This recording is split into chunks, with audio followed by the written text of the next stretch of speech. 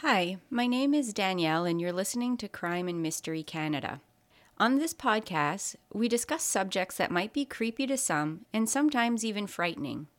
Some of our episodes will deal with serious subject matter, while others will be more lighthearted.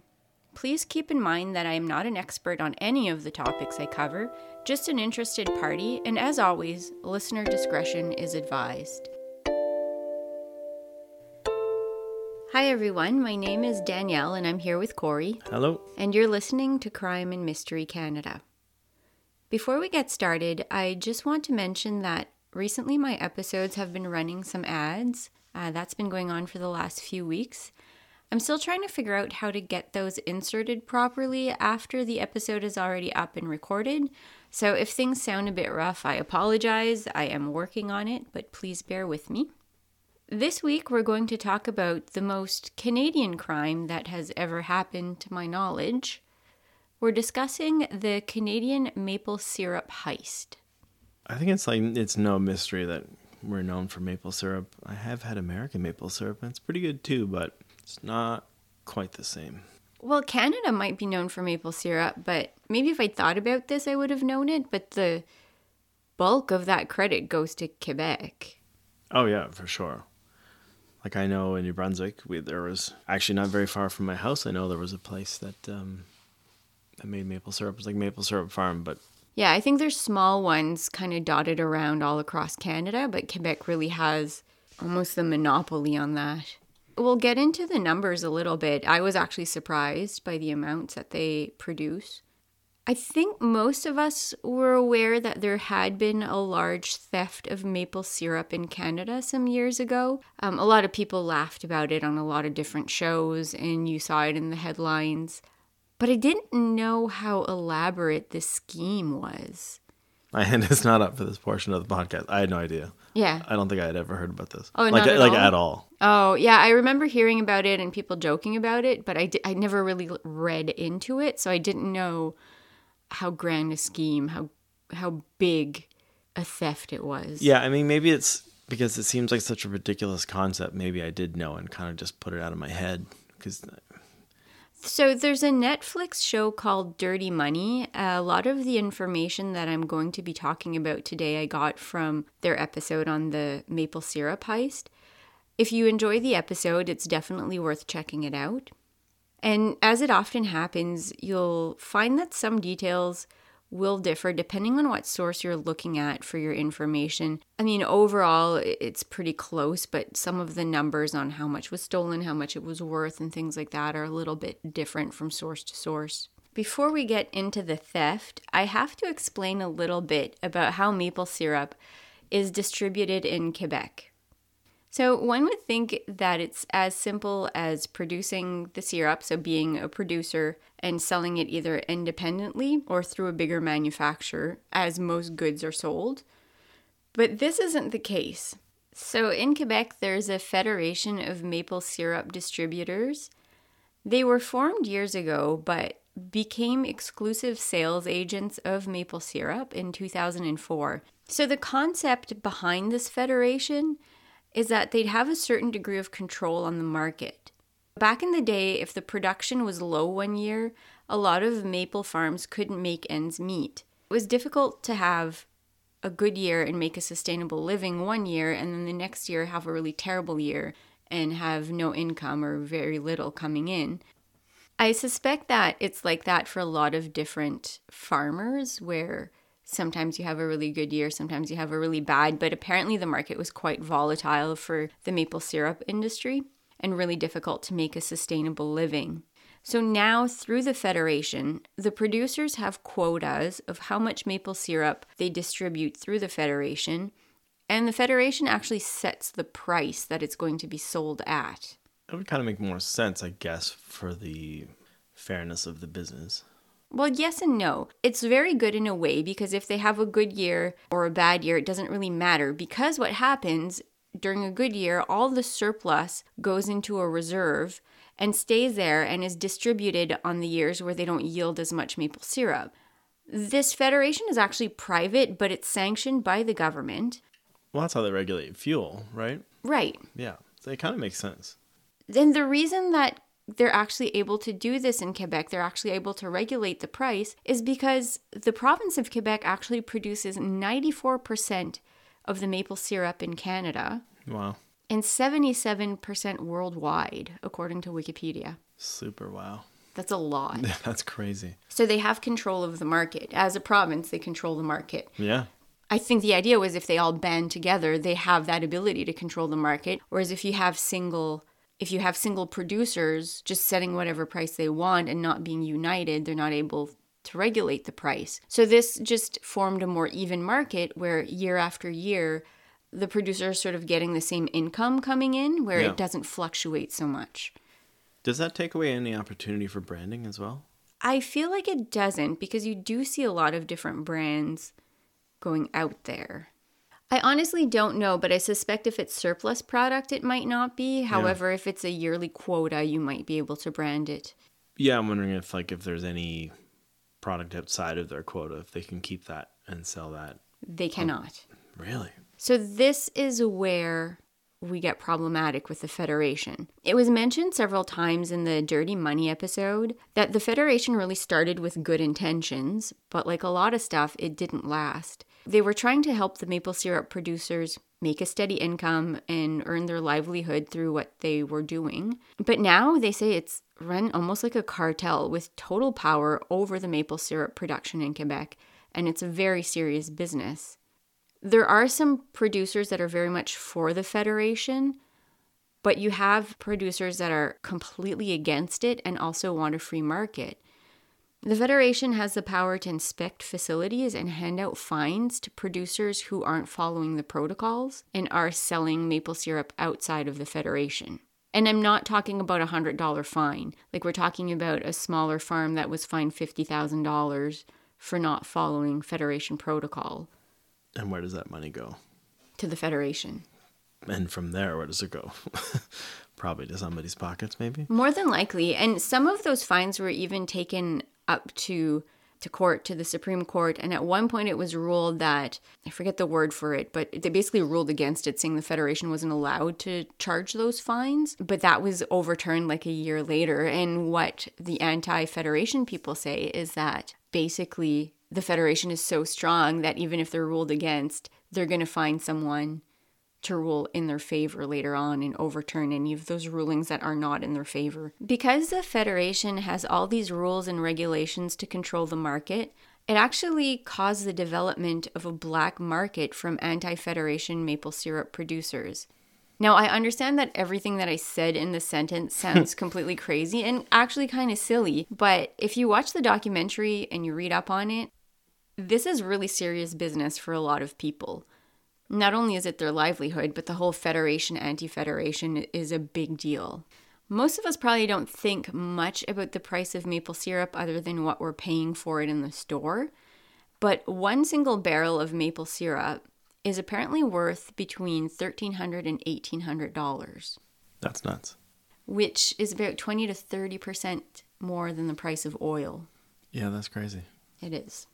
We discussed how the Federation would keep a reserve of surplus maple syrup.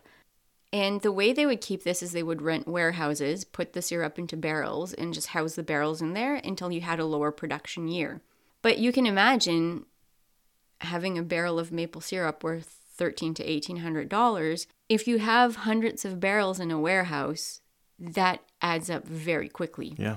And if you have the wrong person with the wrong connection having access to that warehouse with the potential of making a lot of money off of its back, you might run into problems. So then in 2011 through to 2012, that's exactly what happened. A man named Avik Caron was approached by the Federation of Quebec Maple Syrup Producers. Avik owned a warehouse, and the Federation was asking to rent out some space in order to store some of their barrels. The surplus of maple syrup is referred to as the Global Strategic Supply of Maple Syrup, which I feel is a very official title for barrels of maple syrup. Caron agreed to rent the space to the Federation, but I'm assuming unbeknownst to them, he actually has a criminal past. I'm guessing they didn't look into his background, or they didn't really think much of it if they did. There's a guy with a warehouse. They need the space. Exactly. And I mean, if nothing had happened in the past, they maybe wouldn't think too much about what problems could potentially occur. Yeah. Caron didn't know very much about maple syrup distribution, but he knew that his warehouse housed millions of dollars worth of maple syrup. And he also knew that he had the keys to that warehouse. Caron met with a truck driver named Sébastien Jutras. Jutras had a truck and therefore had the means to move the barrels of maple syrup. But they would need someone who had connections and abilities to find sellers for the syrup. So into this equation enters Richard Valliere. Valliere was apparently well known in the maple syrup world, which is a thing. He was anti-Federation and had been fined in the past for selling maple syrup on the black market. More importantly to Caron, though, he had connections in that world and the ability to find interested buyers. They ended up finding this connection in a man named Etienne Saint-Pierre, who was a New Brunswick resident. Now, there's a bit of a murky part here, and it's not well clarified in the documentary, but from what I understand, the Federation only has any kind of pull or jurisdiction in the province of Quebec. Saint-Pierre is a New Brunswick resident, and I believe his seller's license wasn't in Ontario. Him buying black market maple syrup would have theoretically been illegal, but at the same time, his argument is he doesn't fall under that jurisdiction, so he can buy maple syrup from whoever he wants. That being said, this maple syrup was stolen. Yeah, I mean, you can buy it from whoever you want, but it's still a stolen product. Stolen is stolen. If you're caught with stolen goods, whether or not you knew they were stolen, they're not yours anymore. Exactly. Now, all the players are in place, and the group needs to come up with a plan. They couldn't just load up a truck and go. The Federation would have noticed this right away. They would have noticed if they had hundreds of missing barrels. So the group found themselves another warehouse space and rented a forklift. So they would take some barrels from the Federation Reserve, bring them to the second warehouse, and empty the barrels into their own. Then they would fill the Federation barrels with water and return them to the warehouse. So this went on over quite a long period of time, over 2011 and 2012. This was happening right under the Federation's nose, and they had no idea that it was going on. Well, it's not their warehouse. They're not keeping an eye on it. You're trusting the owner to sort of keep an eye on your product, so how would they know unless they're doing routine inspections? Well, I'm assuming routine inspections are a thing now. So at the time, yeah. it looked like they were only doing a yearly inspection. And everything unraveled really quickly when it came time for that inspection. So what happened was an inspector was climbing up some barrels to check things out, which I'm fairly certain would go against all the health and safety regulations, but that's what happened. In Canada, anything over 8 feet, you need to have a retractable harness. There you go. But as he was climbing up, he nearly fell because he grabbed onto a barrel which, according to a Vanity Fair article, should have weighed 600 pounds. But when he grabbed onto it, it was actually empty. Oh, wow. So he went to hoist himself up and grabbed an empty barrel. So he almost fell. Immediately that sounded alarm bells. So they started checking the barrels and quickly discovered that a lot of the barrels were empty, and also a lot of them were actually filled with water. Yeah, the part in the documentary I thought was really interesting, the part on the episode I thought was really interesting was the fact that maple syrup-filled barrels don't generate condensation. Mm-hmm. So that's how they knew they were filled with water, because there was condensation and rust on the outside of the drums. Yeah. I was like, that's really interesting. At this point, the Sûreté du Québec, which is their provincial police force, they were called in. An investigation began. They put about 250 investigators on the case, and in total, they discovered that 9,561 barrels were missing. So this would total, depending on the price of the barrel at the time, it would total about $18 million worth of syrup. And this was about a quarter of the National Reserve. That's insane. This is what I remember back then when people were talking about it. This is what I remember people laughing about Canada having a national reserve of maple syrup. Well, I mean, if it comes from us and you want to get it, probably good that it is regulated. I just don't think the way it's regulated is necessarily working for everyone. At first, the Sûreté did not have any suspects, but it didn't take them long to discover who owned the warehouse, which was Caron, and connect him to Jutras and Valliere. Jutras, who transported the maple syrup, claims that he wasn't aware that it was stolen, but he quickly flipped on the others in the group and gave the police information in order to take the other men to trial. Caron, Valliere, and Etienne Saint-Pierre were all found guilty of the theft. Caron received a 6-year sentence and a $1.7 million fine. Valliere got an 8-year prison sentence and a $10 million fine, and Saint-Pierre received 2 years house arrest and a $1 million fine. According to an article on thestar.com, more people were fined, but they were minor players compared to those we just discussed. There remains a lot of strong feelings in the province about whether or not the Federation has the right to act as it does and control the market. Some people who oppose the Federation seem to view the theft as sort of a folk story and view the thieves as folk heroes. No matter where you land on your thoughts about the Federation, though, you kind of have to agree that this is kind of the most Canadian crime that, we've ever covered on the podcast. I think it has to be probably the most Canadian crime ever. What else do we have?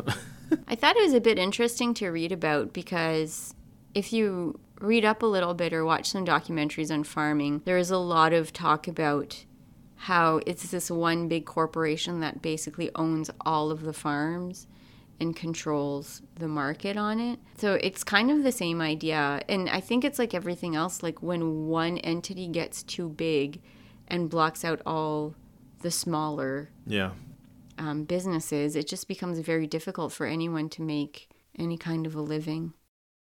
We're going to kind of flip this around and wind down with our moment of kindness tonight. I recently had to go to the bank with a question about an insurance payment, and once I got there and started talking to the teller, I quickly realized that I actually should have been calling my insurance company about this and not talking to the teller because it really wasn't his line of work. But that being said, the teller was actually super helpful and actually tried to find some answers for what I was asking. He went out of his way to help me, even though it wasn't his job or his department. And it actually felt nice to have someone put in the little bit of extra effort when it would have been perfectly acceptable for him to say that he didn't know or suggest that I call my insurance company. We both work in retail environments, and I know sometimes you really don't have time to help people, especially when it's sort of out of the realm of what you're doing. And sometimes you also don't have the patience to deal with things like that because you have so much to deal with already on a daily basis. So I thought it was really nice of him to be helpful. It is always nice when somebody that knows how to help or they might not be an expert in your situation, but might know where to redirect you or something. It is usually nice when people step up. My moments of kindness all this week would have been things that I've done for people. So I do my own shout out this week. You were very kind to me. You helped me find tires, amongst other things. So I'll shout out to you for helping me with that. Thanks to everyone who's been listening. I'm going to be putting up a poll on the Facebook group so that you guys can help me pick a topic for next week's episode. I have a few that I'm working on, so just, I guess, maybe giving you a little bit more power in deciding which one we're going to do. So if you're part of the Facebook group, share your thoughts, or you can also join the group so we can get your input on the poll. We're Crime and Mystery Canada on Facebook and Instagram. And you can also write in at crimeandmysterycanada@gmail.com. I hope everyone stays safe out there and have a good night.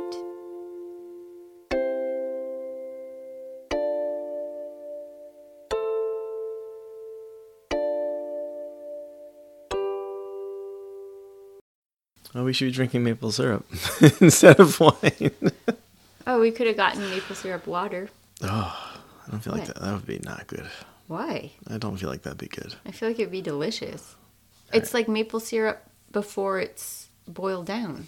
It's what comes out of the tree. Yeah. How would we do that? Let's go. You can buy it. Oh, really? Yeah, in a juice box. No way. Are you serious? It's totally a thing. I'm not making it up. So we're not going to go in the backyard and suck on a tree or anything? You've never done that? No. We had a maple tree in our... You did not. No. We did too. We had a maple tree. We used to rent a house in the village where I grew up before my parents bought their house. And that's how I discovered what maple syrup was, because we were licking the tree that was leaking one spring. I hope you leave all this sweet. in. I hope you leave all this in. I probably won't leave it in, Oh, but come on. we were literally licking the tree, and it was really sweet. And we were Is like, it really oh, sticky though? no, it's Okay. super runny. Like, it's water, like flavored water. That's why you have to boil it a ton. Oh, okay. Just because in my neighborhood it was like mostly, like all the woods behind our house was mostly, coniferous trees, and they were really sappy. Oh yeah, it's not like tree sap at all.